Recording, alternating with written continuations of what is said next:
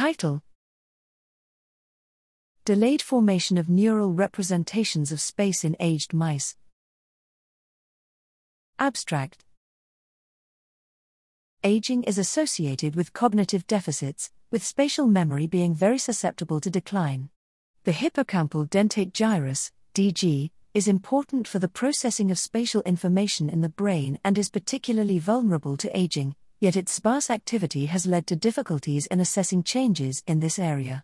Using in vivo 2-photon calcium imaging, we compared DG neuronal activity and representations of space in young and aged mice walking on an unfamiliar treadmill. We found that calcium activity was significantly higher and less tuned to location in aged mice, resulting in decreased spatial information encoded in the DG.